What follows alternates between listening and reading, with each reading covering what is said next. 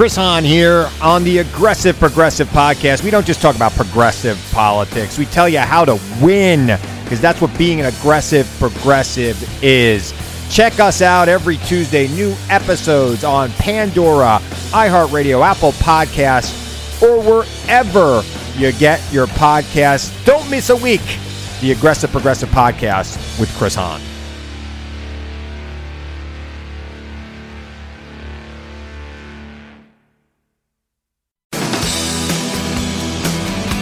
You are now listening to Bigfoot and Beyond, featuring the Lennon and McCartney of Bigfoot, the other arguably Harrison and Starr, Cliff and Bobo.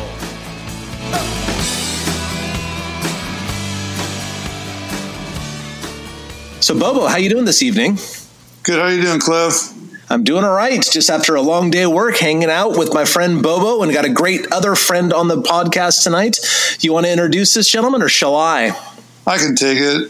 Hit it, Bobes. Okay, Cliff, today we have one of my favorite crypto authors, definitely in the top three, I think, for the whole field.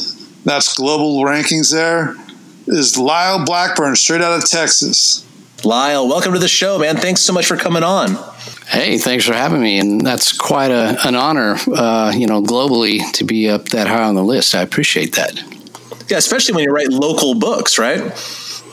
Well, many times, yes. So, yeah, that's it's good. I guess the subject matter has a worldwide appeal, however, so.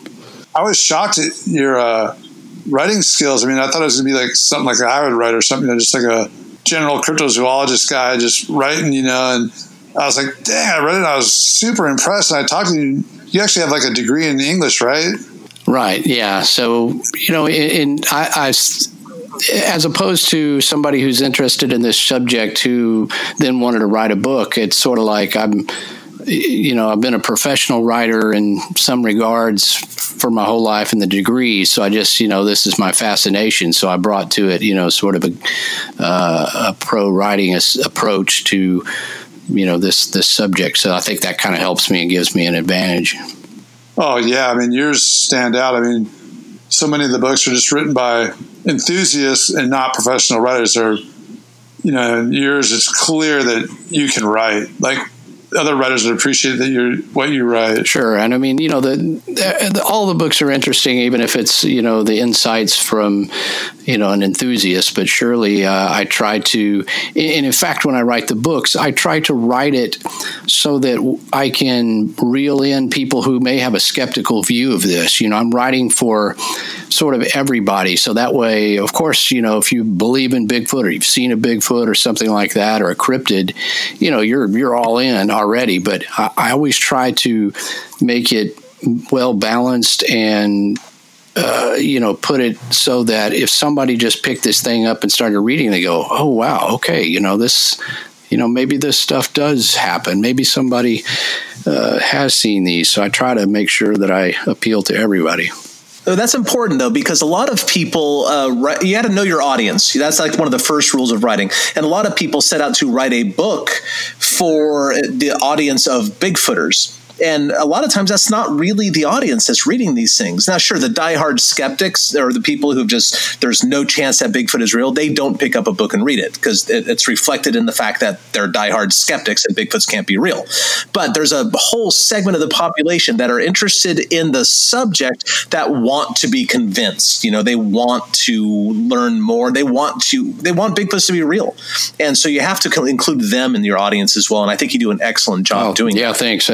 Definitely. That's when I picture the readership, and having a background with fans in music, and I've written for major horror magazines and stuff. I kind of picture those folks that may not normally pick up a book like this, on Bigfoot or cryptids or whatever I'm writing.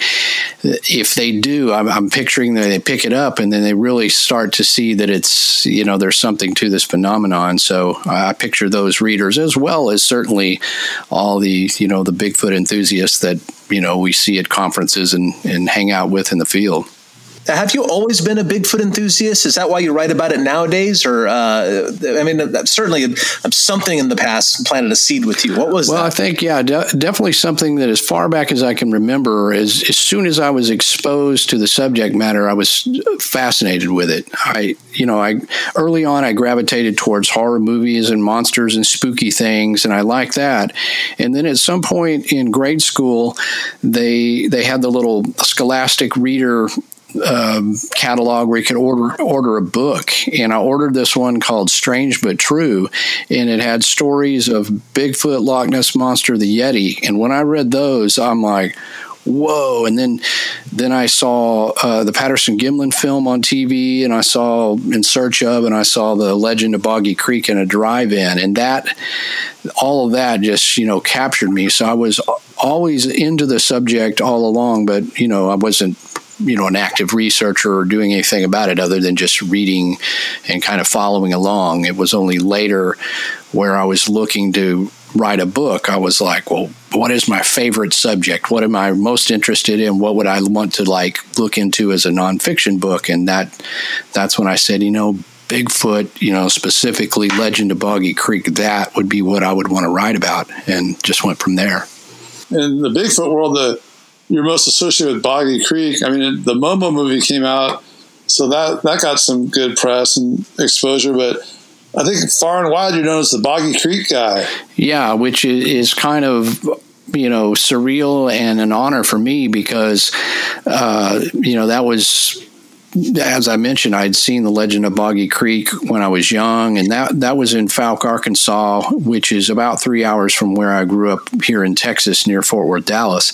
And when I saw that, that's when I realized that some of these creatures may be much closer to me than I imagined because, stories of the Yeti and Loch Ness Monster and Pacific Northwest Bigfoot, those seem so far away, but that was something that was sort of my home. And then, having just the passion for that movie, I've seen it over and over and over. And in writing the book, and that was my first book, The Beast of Boggy Creek, that sort of set me on that path that I was recognized as the Boggy Creek guy. And frankly, I was surprised that nobody had written a book on that. As famous as that was with the movie and all the hubbub and the interest and the people that still come to Fouke, I was like, I can't believe nobody's written a book. So other than Smokey Crabtree, who wrote an autobiography which includes the Fouke Monster, but it wasn't a book that covered the whole history. So I think I picked the right subject to enter this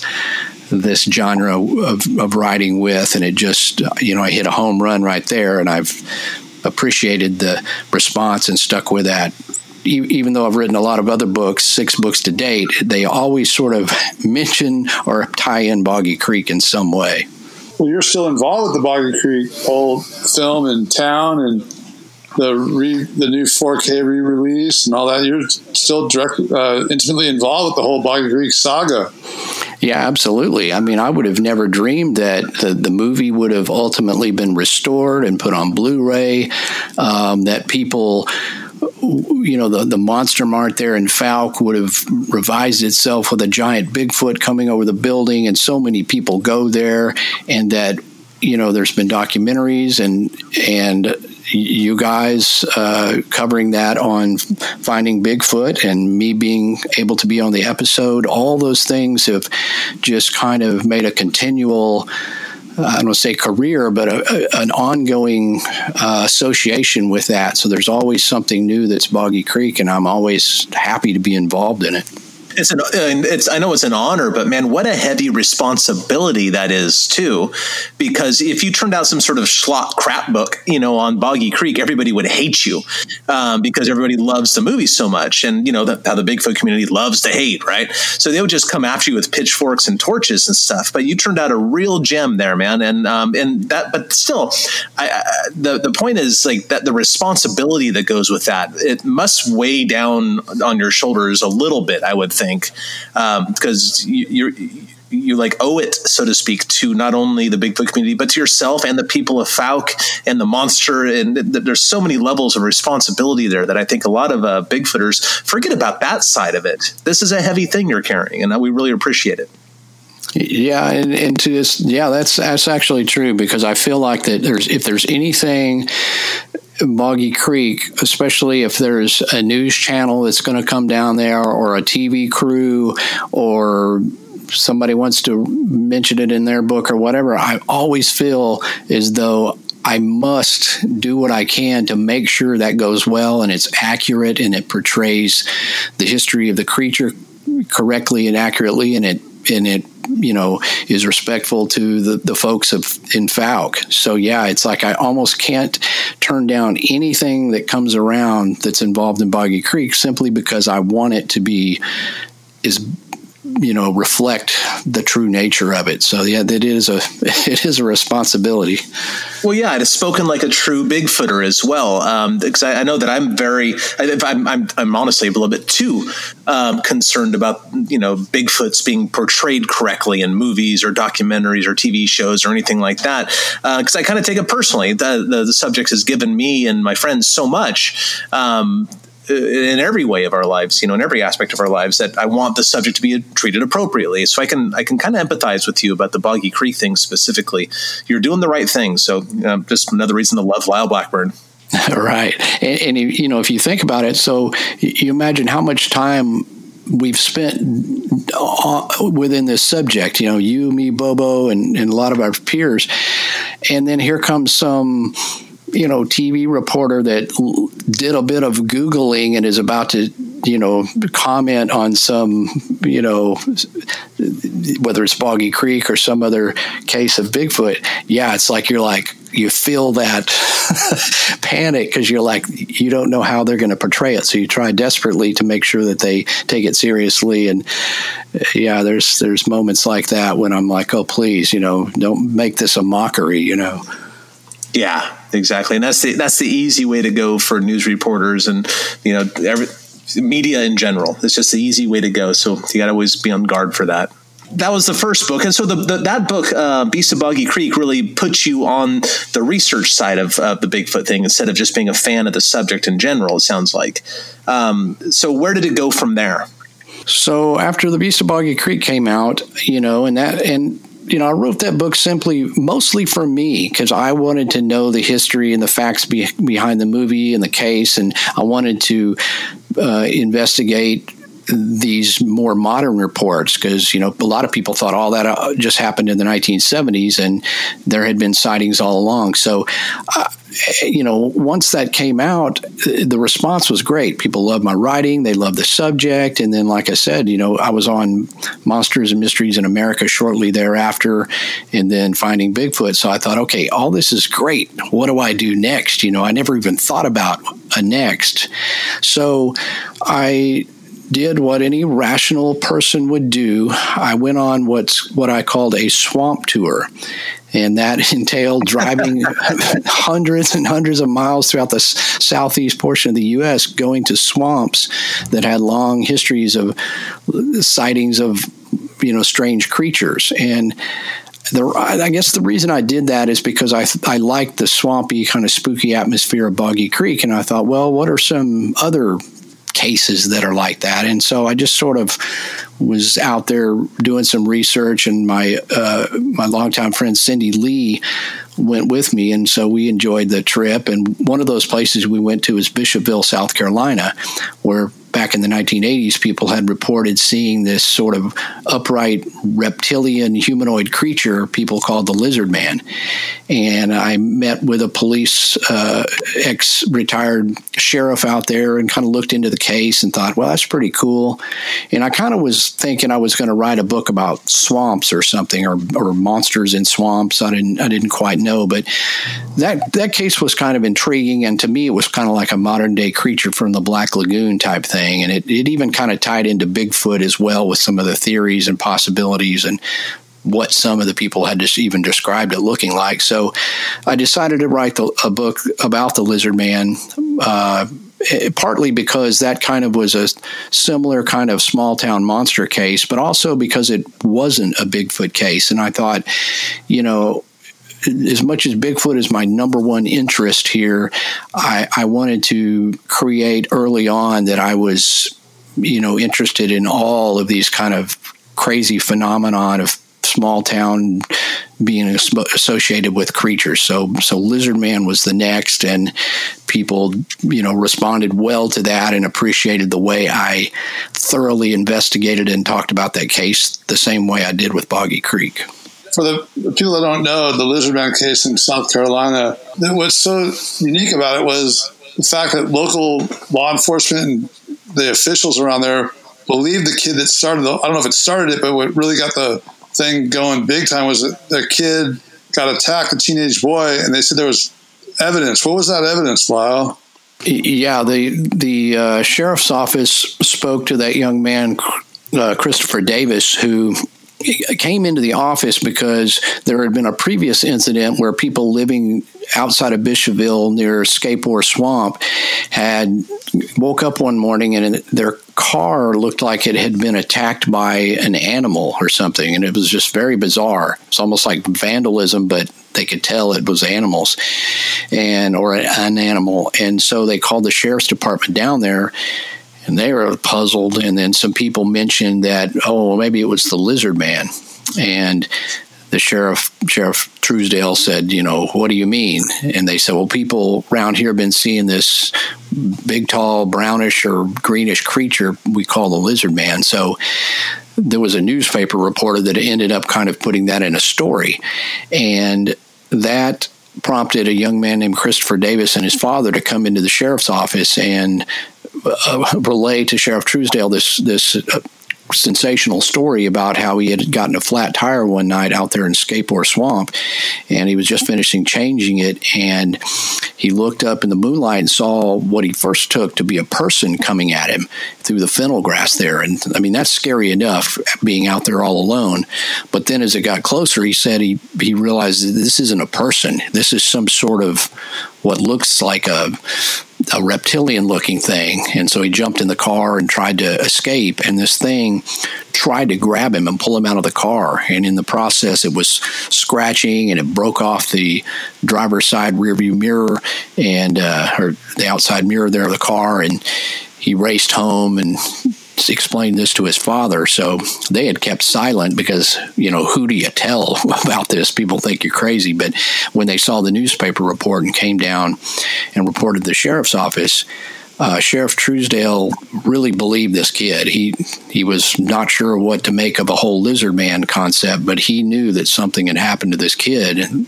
And so that added credibility to the story. And then from there, more people came forward saying they had seen it and all that. And the sheriff's office and the deputies, they took it seriously and looked into it, even so far as to getting people to write down what they had seen, affidavits. They had them do drawings.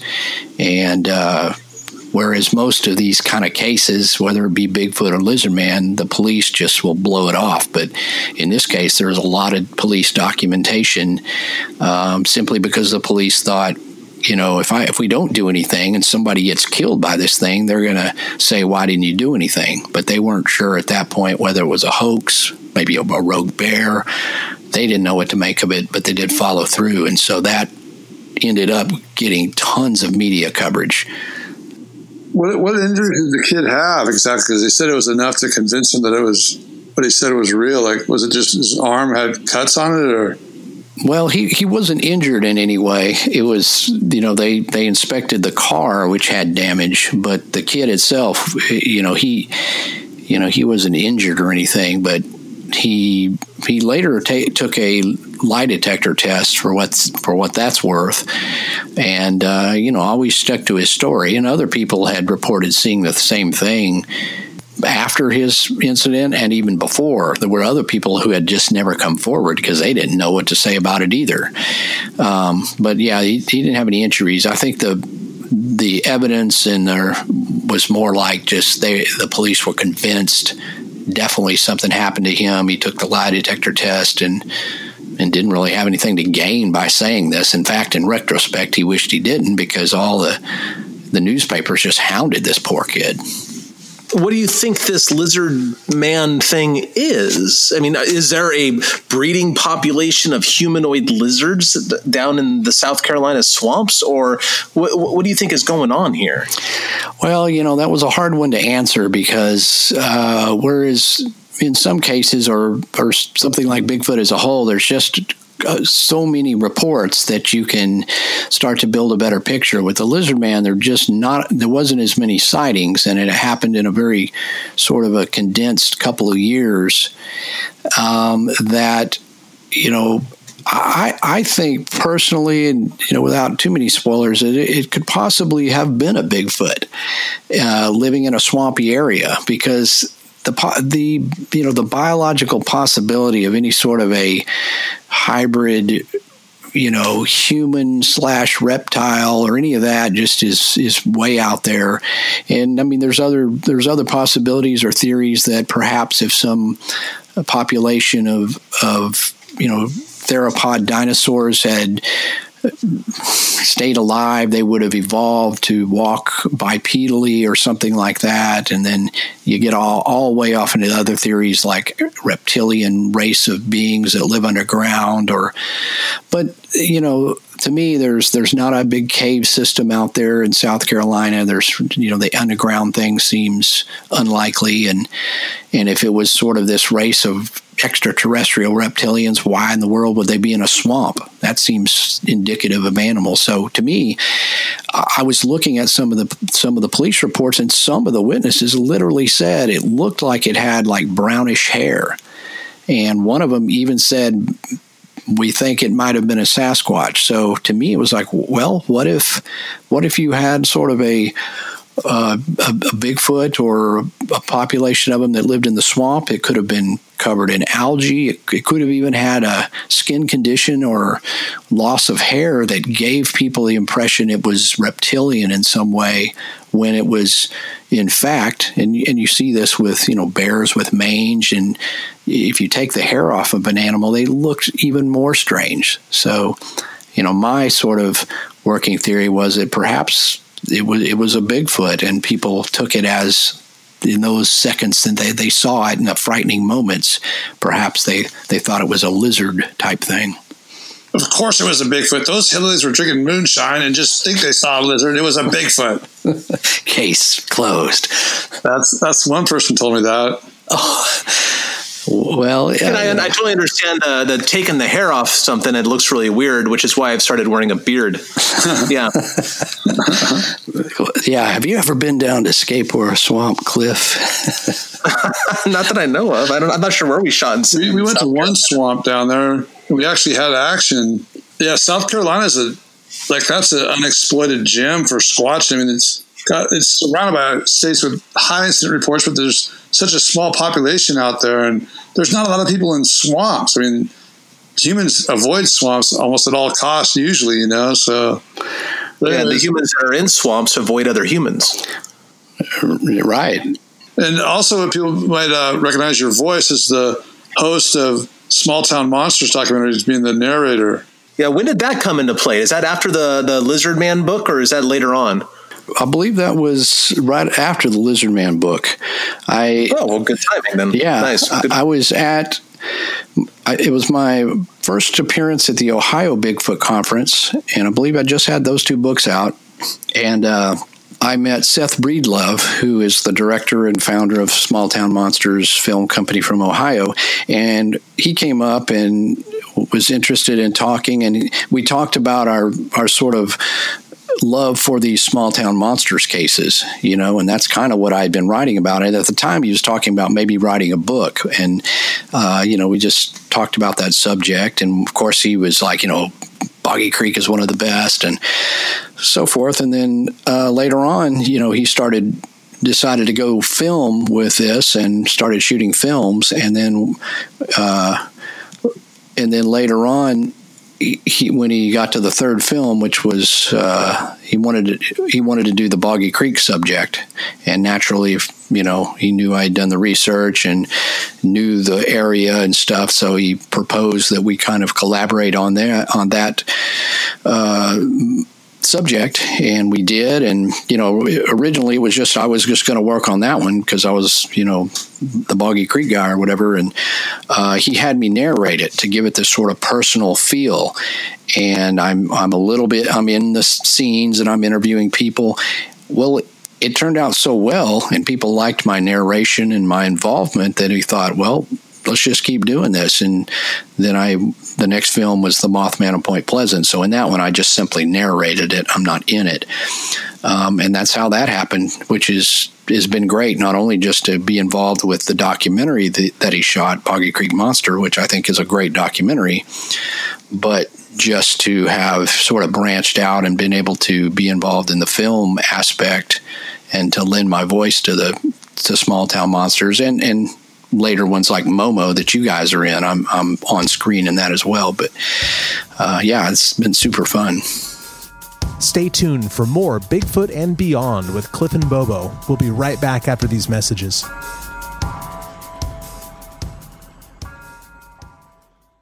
Sonidos of our music. Sonidos of our voices. Sonidos of our stories. Listen to the sounds and voices of Latin music and culture with Pandora stations like RMX, La Vida en Pop, El Pulso, and Satélites, and podcasts like Ruby Rosa and more.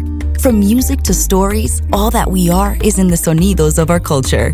Listen now on Pandora. What's the most surprising thing you've discovered, or because you've worked on, Cliff and I mostly do Bigfoot stuff, but you're a true generalist. You cover everything. What's something that you thought, no way, when you started, then you kind of came around like, man, I think there's something to this. Like, is there something that really surprised you? I think in one aspect of that is, in general, I discovered that there are some really great, incredible witnesses that have seen things, in my opinion, that are even weirder and hard to explain than Bigfoot. And, the Lizard Man would be one where a few of those witnesses, man, I was like, I don't know what this person saw, but they saw something strange that I can't begin to explain. And the other side of that, I've been, shown, or part of people have shared with me some like river monster type stuff, quote unquote, like things in southern rivers and things, which I always I never really thought much about it. In terms of water creatures, things like Champ and Ogopogo, which obviously have a great body of, witnesses and possible evidence. There's been these other things where it's like stuff moving around in southern rivers where I've been shown a video or talked to people where I'm like, well, maybe there's something to this. Just things like that where I've come across a witness that seemingly has a good tale, and then suddenly I find that there's other witnesses that had seen something that sort of corroborate it. So those are usually the surprising things on something I never thought about, and then suddenly I find a whole bevy of witnesses that start building a story around one area. And is it generally one type, because you're thinking of something specific? Is it like one type of creature, or is there a variety of creatures from one particular area? Well, I guess it's a variety. And a lot of these are just end up where you just don't have a lot of sightings. You're lucky if you have a video or a photo. So there's not a lot to go on. So there's never been, I don't suppose like anything where I had never heard of it, and then suddenly I had a plethora of information. But so I think it's just here and there. I guess it's just those weird stories that you come across, because I've written books and because I've been part of Small Town Monsters. People tend to share things, and the way I guess I write the books, that I'm balanced and I don't, I just tell the story. People are not afraid to tell me some strange things that have happened, simply because they know I'm not going to judge them. I'm simply just recording that, and it is what it is. And the person, whatever they describe. So it's not just one sort of creature, if that makes any sense. after the Lizard Man book, and you started participating in Seth Breedlove's Small Town Monster series, what next, man? Because we have 6 books to cover, apparently. I'm not even sure I can name all 6 of your books, and I hate to say that because I consider myself your friend. But where are we going with this? What's after this one? Well, I thought, the next thing I wanted to cover after that is circle back to, my number one thing is Bigfoot. And I thought, okay, we've got the legend of Boggy Creek, but in the span of, prior to me writing that book and all the times I've, looked into Bigfoot, and especially since I had started, actively investigating these things, I'd gotten a lot more reports and learned of a lot more cases in the southern U.S. that were significant Bigfoot flaps or cases or sightings, important evidence.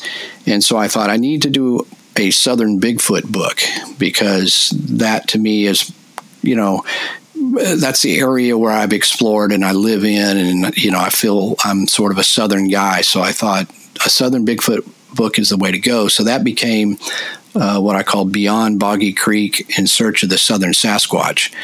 And I kind of used Boggy Creek as sort of a springboard, because the premise was that, beyond Boggy Creek, it was like Boggy Creek is perhaps the most famous Southern Sasquatch case, but if you go beyond that, all through the Deep South, there's so many other things. I mean, skunk apes and,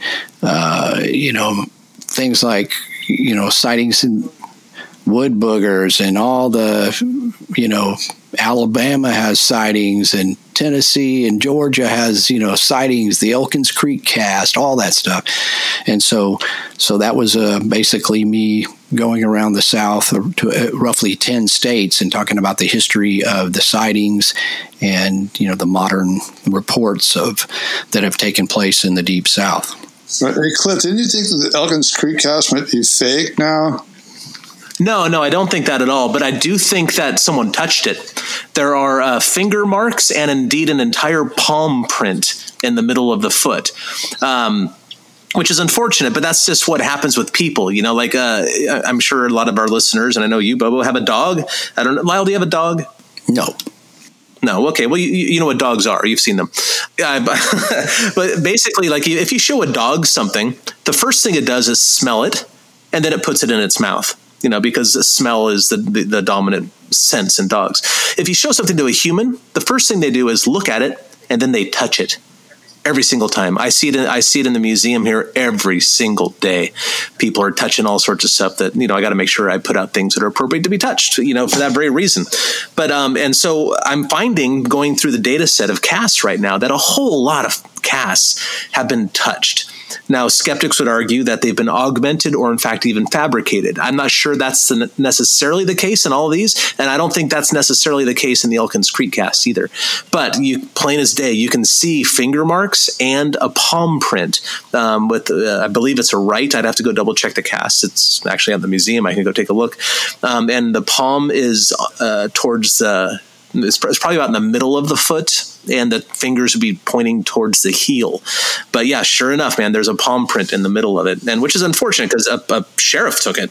You'd think that sheriffs would know better. But then again, I have casts from Bob Titmus, who that show the same sort of features. I have a cast from Peter Byrne, shows the same sort of features on it. I've got a cast from British Columbia, same sort of features again and again and again. Even the best among us do that sort of thing. But no, I don't. I know it's a long answer, but no, I don't think it's necessarily hoaxed. I do think that it was touched. I'm not. I don't think it was augmented, because sometimes what happens with people is they see the print in the ground and it's very, very shallow, and they might touch it to make sure that plaster stays in it. But that's not a good idea. But I think that is the idea of what these people had in their head at the time. And unfortunately, the Elkins Creek cast shows impressions. And see, the real damage as far as that's concerned is that, as most people know, the Elkins Creek cast is reported to have dermatoglyphics on it. But now that we know that it was touched, there's that ambiguity. Are those dermatoglyphics from a Sasquatch, or are they from the person who touched the cast? that's the damage done in this case. I don't think the Elkins Creek cast was necessarily hoaxed, but now that we know that it's been touched, we have to throw those terms out, unfortunately. Right. Yeah. And I actually interviewed that Sheriff Aiken that had taken that, or Deputy Aiken. I think he was a deputy at the time. But yeah, I had the opportunity to interview him and talk about that. I even went down there to Elkins Creek and took a look around. But yeah, those are those pieces of evidence that come up, and then luckily we're able to scrutinize them and have them. It's something that we can physically look at, and then keep discussing it and trying to find the true answers. But interesting stuff.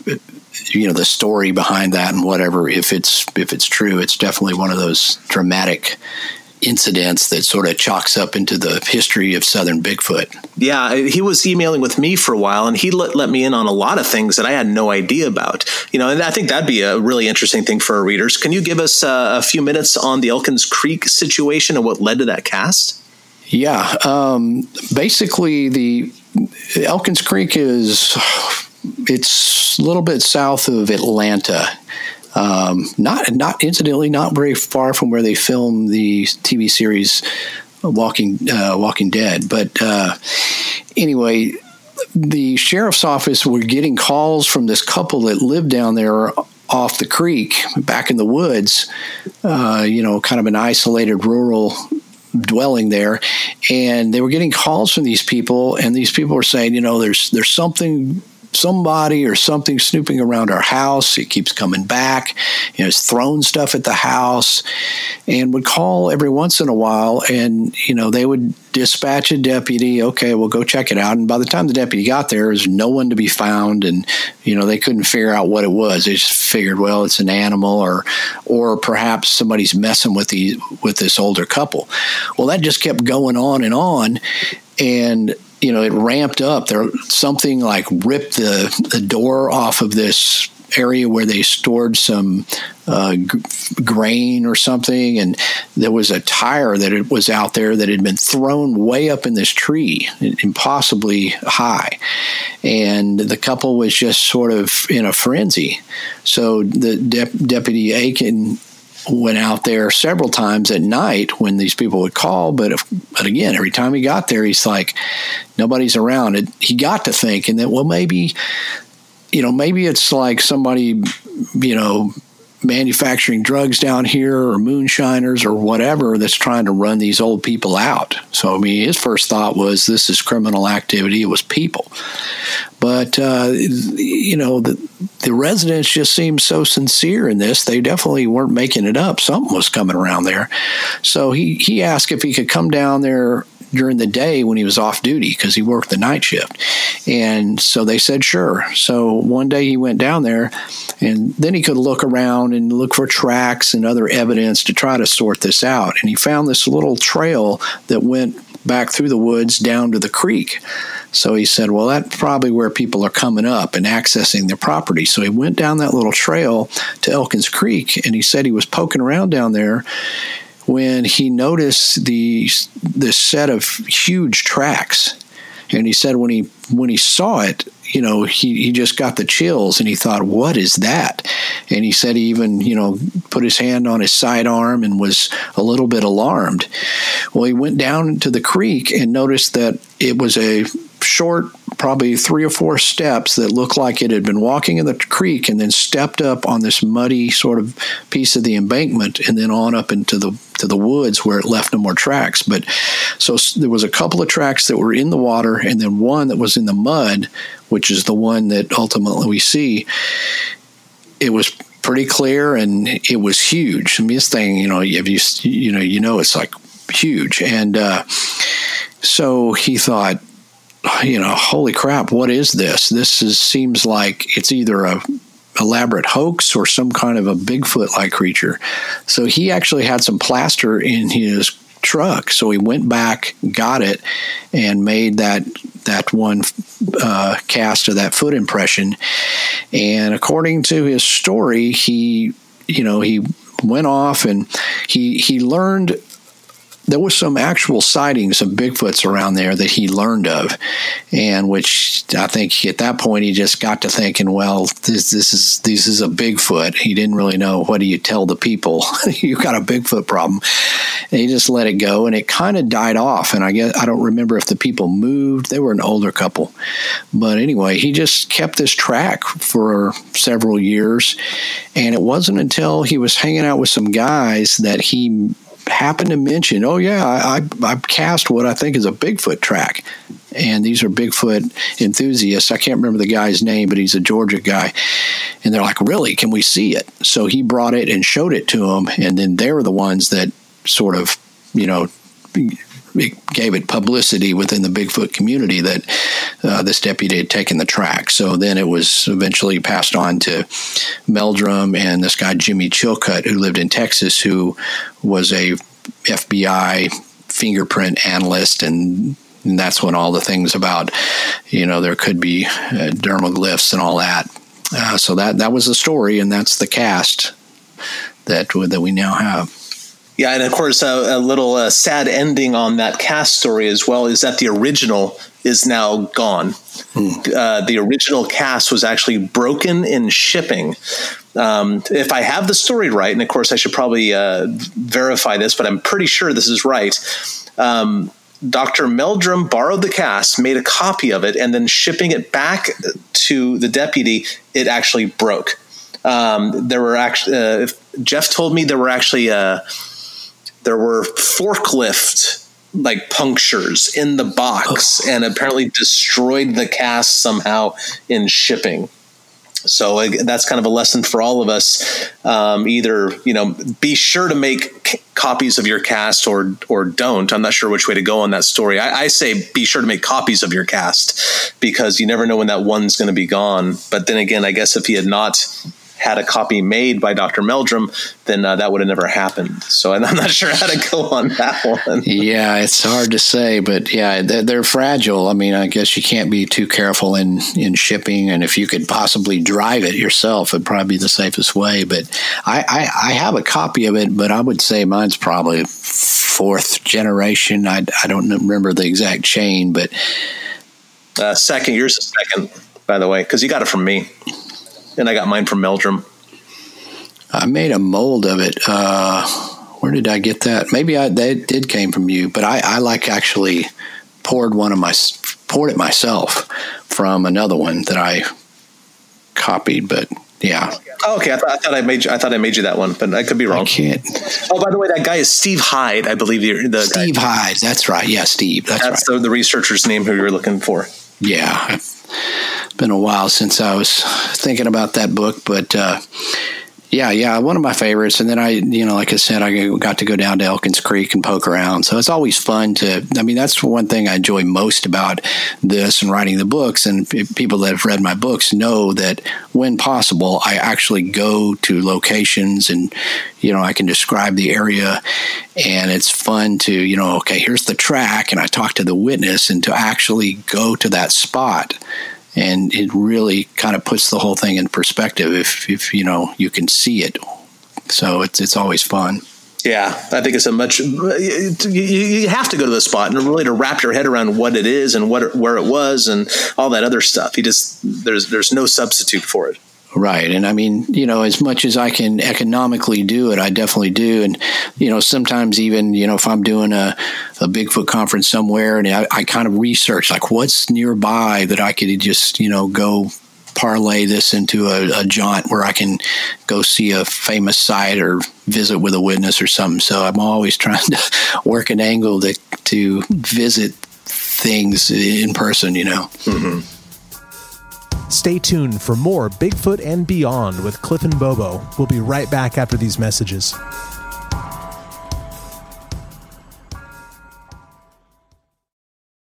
So after the Beyond Boggy Creek, then what? What was the next step in your career here? So the next, I all along I've been writing for the horror magazine Rue Morgue, which comes out of Toronto, but it's distributed all over. And by the way, the Barrickman family, we subscribe. I just want to let you know that. Yes, that's right. And so I was sort of their cryptozoology guy because they love the subject of cryptids, and of course a lot of horror movies and things, incorporate Bigfoot or Chupacabra or what have you. So, as a horror movie fan, it was fun. I also had the perspective of actual facts, about these cases and about the creatures. So I had a column, and occasionally I would write features.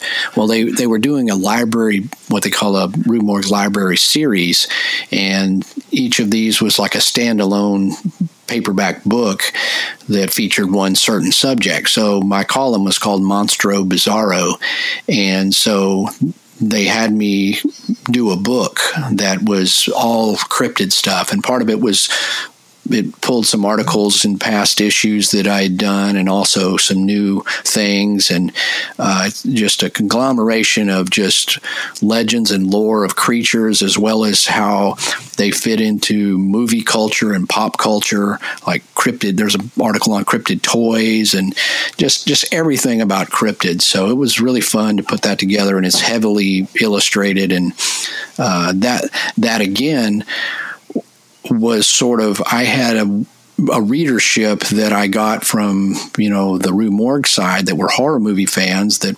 appreciated the monstrous aspect, I guess, if you will, about cryptids. But those were also my fans. So I was able to kind of write to them and to expose them with some more facts, behind Mothman, or more facts behind Bigfoot or whatever, Dogmen.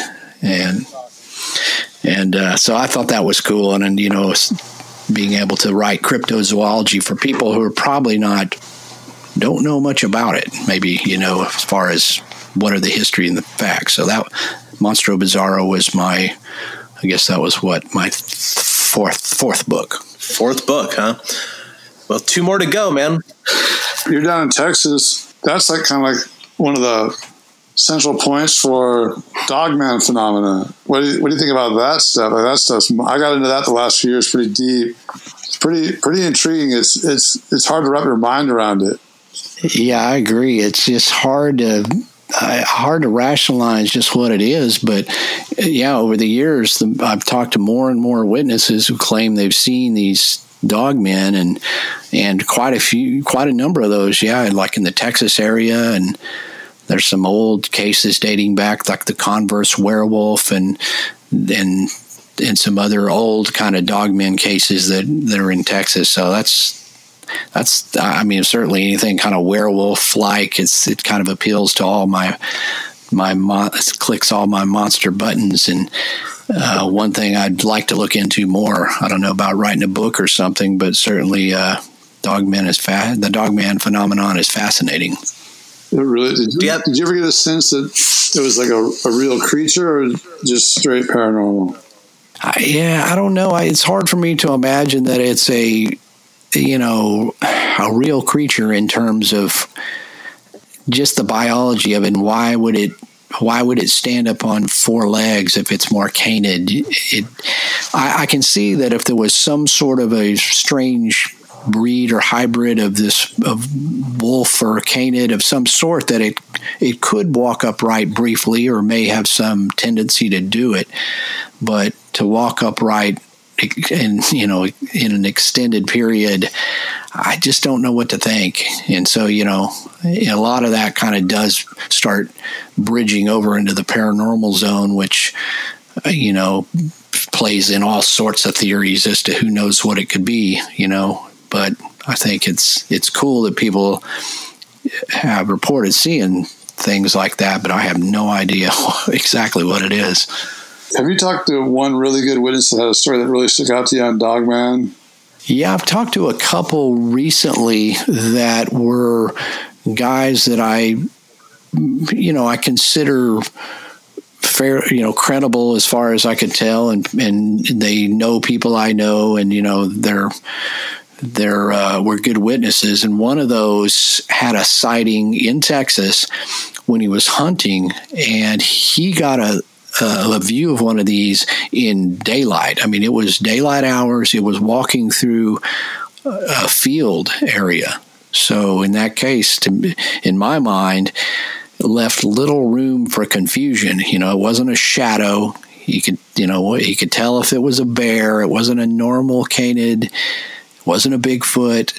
You know, he said it looked, you know, for all intents and purposes, like a werewolf type thing, and it walked bipedally. And I'm like, you know, if this guy said he, you know, saw what he saw in those conditions, it's just kind of chilling to think,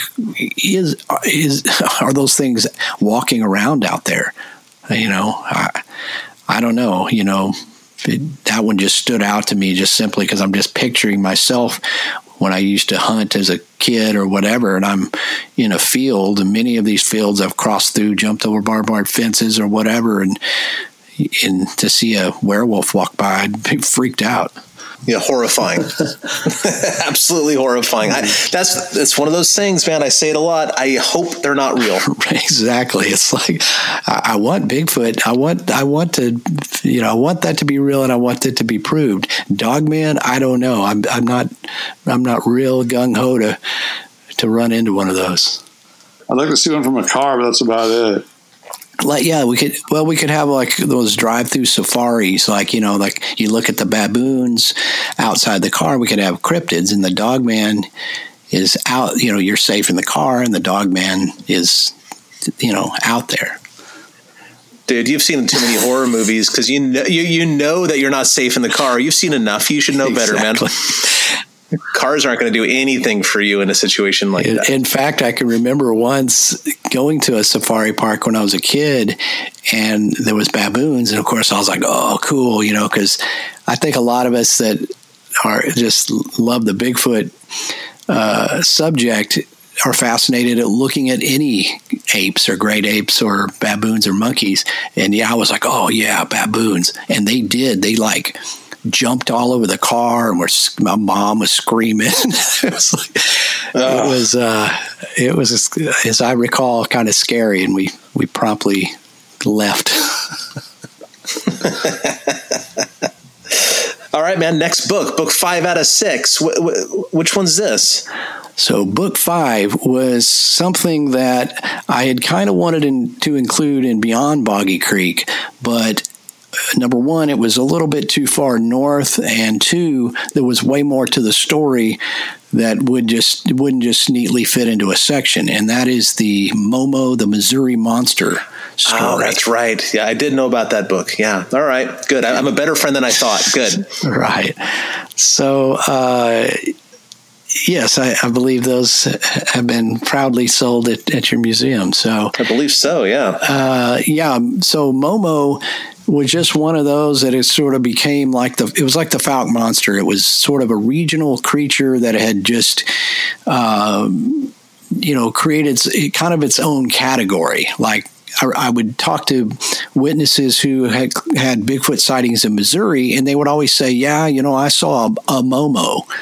It was so much that the name Momo, which is a mashup of the abbreviation for Missouri, M-O, and monster, Momo. So, I thought it was interesting that, a Bigfoot seen in Missouri is called a Momo.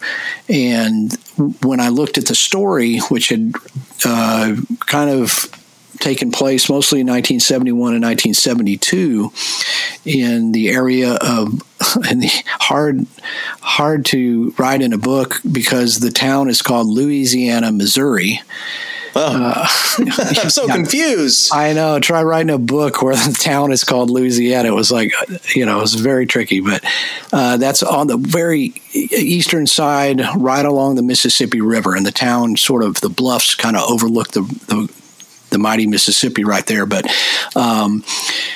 Momo just had a lot of weird stuff to it. It was kind of like Boggy Creek, where some kids saw it and it scared them to death. And then all of a sudden, the locals were plunging into the woods in search of this thing, the sheriff's office, and, there was sightings, and even stranger people had seen strange lights in the sky around the same time as they had seen this, Bigfoot-like creature, of which even the description was kind of scary because it was described as, for all intents and purposes like a Bigfoot. It stood upright on two legs. It was covered in hair, but the witnesses, especially the kids who saw it in daylight, said it had a kind of a pumpkin-sized, a larger head, and it had hair that just hung straight over its eyes. And it kind of gave it this really kind of ominous aspect. So it was just, I thought, well, nobody's written a book on Momo either, and it had a lot of cool newspaper coverage and a lot of weird stuff to the case. So I set out to document that. As usual, I went up there to Louisiana, Missouri, and interviewed people, looked around, checked out the places where it had been seen, and that resulted in the book Momo: The Strange Case of the Missouri Monster. And then, of course, later on, the small town monster thing, too, which I thought was fascinating. And not just because Bobo and I are in it, of course, and because Bobo's even bigger on the big screen, turns out. But I thought that was fascinating because he actually tracked down, I'm assuming through your help, a lot of the original witnesses of that event and interviewed them about what happened way back in, at that time period in the 70s there. So I'm assuming you had a hand in all that, tracking down these witnesses for Seth? Yeah, somewhat. He was able to find a few others that, between the two of us, he found some that had, part of the history and had seen some things, as well as, some of the ones I had built friendships with when I was writing the book. And so, yeah, that definitely helped. And the being able to shoot that and to be on camera to do the narration, because it basically, in that one, I had to do all the narration literally on camera. And as you know, these are fun and guerrilla type shoots that we do. And when I got there, I was like, yeah, that's a lot of text, dude. You guys have do y'all have a teleprompter or cue cards or anything? He's like, oh, yeah, man. I can memorize a lot, but I guess I was the host of one of the episodes of Monsters and Mysteries in America, and they had a teleprompter, because a lot of lines and whatever. This is even more. But when I got there, he's like, yeah, man, we wrote some stuff. We got these big poster boards. Well, they had the writing, but it was it wasn't very big. And then at the bottom, you could tell that it was starting to get squeezed, and it kind of was going downward. And so I'm like trying to, and then after about 3 scenes, like, well, yeah, that's all the cards we had time to make. So I was laughing. I said, well, just never mind. I'd almost memorized all of it anyway, but I would just study that section and then shoot it, but the cue card was like the line dropping, and it was super fun. But anyway, it was great to bring that to the screen, and the way he did it with having a supposed film made about Momo, which really kind of captured what that whole thing was. It was just weird as all get out, and that's how the town literally reacted. And of course, you guys rolling there was just fantastic. I loved watching that. I was like, because I know Mars Off Hill, and I was like, yeah, it's just super cool to see you guys, doing those parts, man. It was fun. It was cold, but it was fun. Yeah, I actually got sick because my costume that he set me up with, the cowboy hat and whatever, didn't have a jacket. Thanks, Seth. I got sick, but that's all right. It was worth it. It was totally fun. And I think if nothing else, Bobo's and my appearance in Momo proved to everybody that no, we're not actors. Well, clearly we're not actors. So people ask me that on Finding Bigfoot. Are you guys actors? I go, well, clearly, right. No. Yes. Watch us act, and that'll be answered immediately. No, we're not actors. I guess, and that's kind of to your credibility, because your show, what you are on Finding Bigfoot is literally you, and what you see in Momo is portraying someone else. But I just liked it just simply because I always saw this like. Seth just has some amazing ability to organize all this stuff where I'm like, man, how do you do all this? How do on a smaller, not a lot of budget, and just the fact that he pulls it off, it's always rewarding to see. Yeah, for sure. He does a lot with a little, because for how low his budgets have been, for how cool his films are, he's awesome. Yeah, I mean, I think people are quite surprised when you when they see these movies, and if I try to stress that we have very little budget, and they're competing with other documentaries and other movies on Amazon streaming. These other movies are, 20 times the budget. It's like, wow, if we actually had budgets like that, could you imagine what we could do? Yeah. Well, so now you have a brand new book out too. Like literally, when was the release? Within a couple weeks from now, right? Like a couple weeks ago. Yeah. It's just been 3 or so weeks. This book is called Sinister Swamps: Monsters and Mysteries from the Mire, and this is actually the book that I was sort of thinking about writing all the way back, right after Beast of Boggy Creek, when I did my swamp tour, because, it was just something I was investigating at the time, and something I've always also loved is swamps. I don't know why, but, every time I watched when I was a little, if I saw a horror movie with a swamp, or like almost every episode of Scooby-Doo, had, there was the haunted house and there was always a swamp next to it.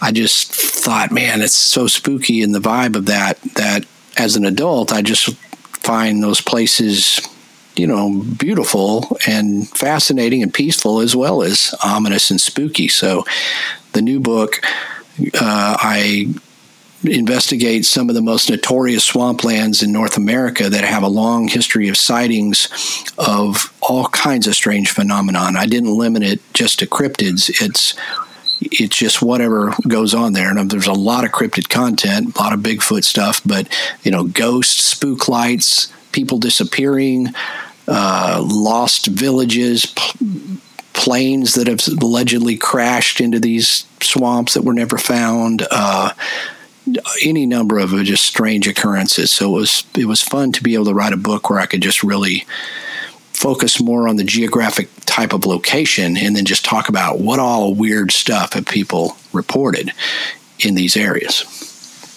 Yeah, because really, at the end of the day, and I think from the very beginning, if I gather what you've shared with us correctly, you're really just a fan of the weird.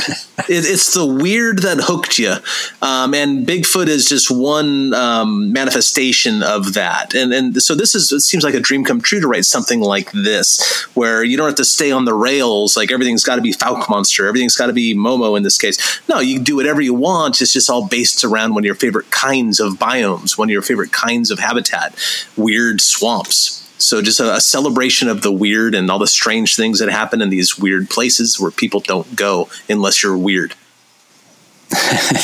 Yes, exactly. I think that encompasses that, because, I just love all the weird, people reporting sightings of something that seems impossible in modern day times. And of course, one of those, it being Bigfoot, has been, and Fouke Monster has been a huge focus. But as well, I'm always, and as you research these things, you do get all these other kinds of reports, among all, primarily, I think I get Bigfoot reports, but then I get all this other stuff. And over the last, this has literally been about, 8 years or something.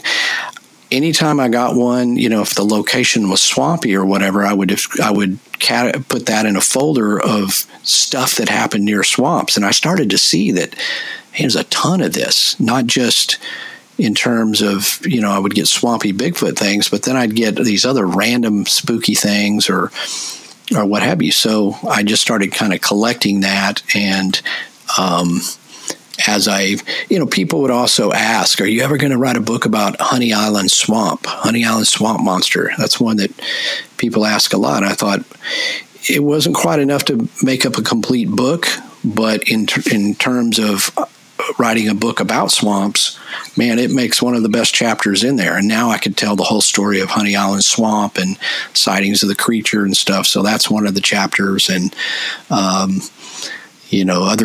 other famous swamps like Hockomock in Massachusetts, part of the Bridgewater Triangle, the Great Dismal Swamp, which, with a name like Great Dismal Swamp, you can only imagine that it's got some strange activity. Okefenokee and other ones closer to my home, Caddo Lake, and I even include the Boggy Creek area because it's part of a place called Mercer Bayou, which Bayou Swamp.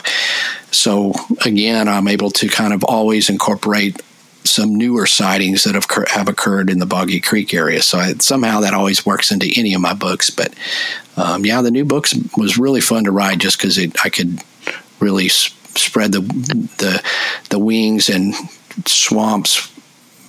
I think the spooky environment gave me some of my best prose and descriptions of landscapes that I've ever written, just because by nature those places are mysterious and spooky. Well, I can't wait to get my teeth into that one, man. I'm excited about this because I am also a fan of the weird. And frankly, like Bobo said at the onset of this conversation, you're just a really good writer. And so you really do paint a picture, but you don't go overboard with it. You say just enough to put the reader in that place, so they can wrap their head around the environment and kind of take the place of the character in your narrative.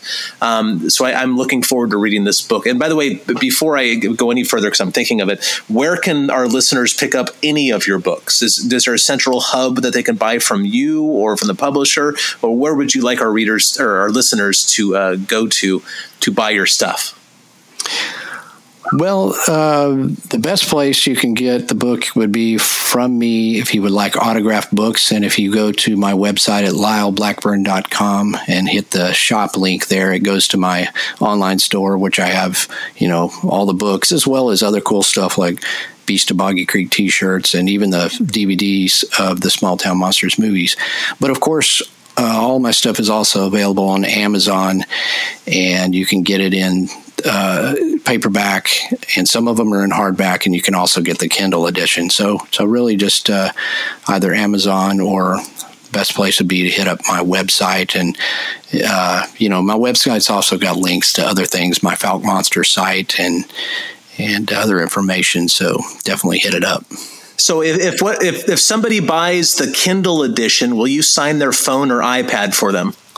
I am willing to do that. And I've had people show up at conferences and say, I don't know what to do. I bought I bought your book on Kindle. I love it. I want to get your autograph. And sometimes they've bought the paperback just so they can get the autograph, or, I sign, their arm or something. It's like, that's the weird part, which is, I don't know. I still love books. I mean, I grew up, like I said, one of the points that jumped me into this was getting that Scholastic book in school. I've still got that little book. Oh, and, cute. Just having the book. So, but the Kindle thing is good too, because people can, there's a lot of sales nowadays in digital. So it's great to have that. Yeah. Cool. Lyle, I know it took us a year to get you on the show, but man, hopefully it won't be another year till we have you back on. That was a fun conversation, kind of looking over your career so far as an author, an investigator, and a little bit more than that. So thank you so much for coming on Bigfoot and Beyond. We really, really appreciate it. Okay, Lyle, well, from one rocker to another, thanks a lot for coming on, brother. And I'll be seeing you at the end of July 25th at the Gatlinburg, Tennessee at the Smoky Mountain Bigfoot Conference. Right on, man. I look forward to it. It's always great to talk to you guys, and look forward to more adventures down the road. All right. Have a good night. All right, everyone. Thanks for tuning in and listening to another podcast of Bigfoot and Beyond with Cliff and Bobo. If you liked what you heard, hit that like button, give us a thumbs up, and share. If you know anyone that might enjoy it, spread the word. We'd really appreciate it. So until next time, in honor of Lyle Blackburn, keep it swampy.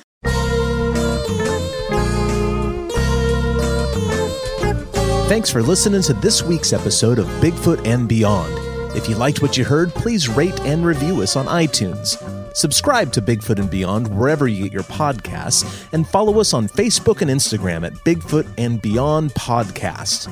You can find us on Twitter at Bigfoot and Beyond, that's an N in the middle, and tweet us your thoughts and questions with the hashtag Bigfoot and Beyond.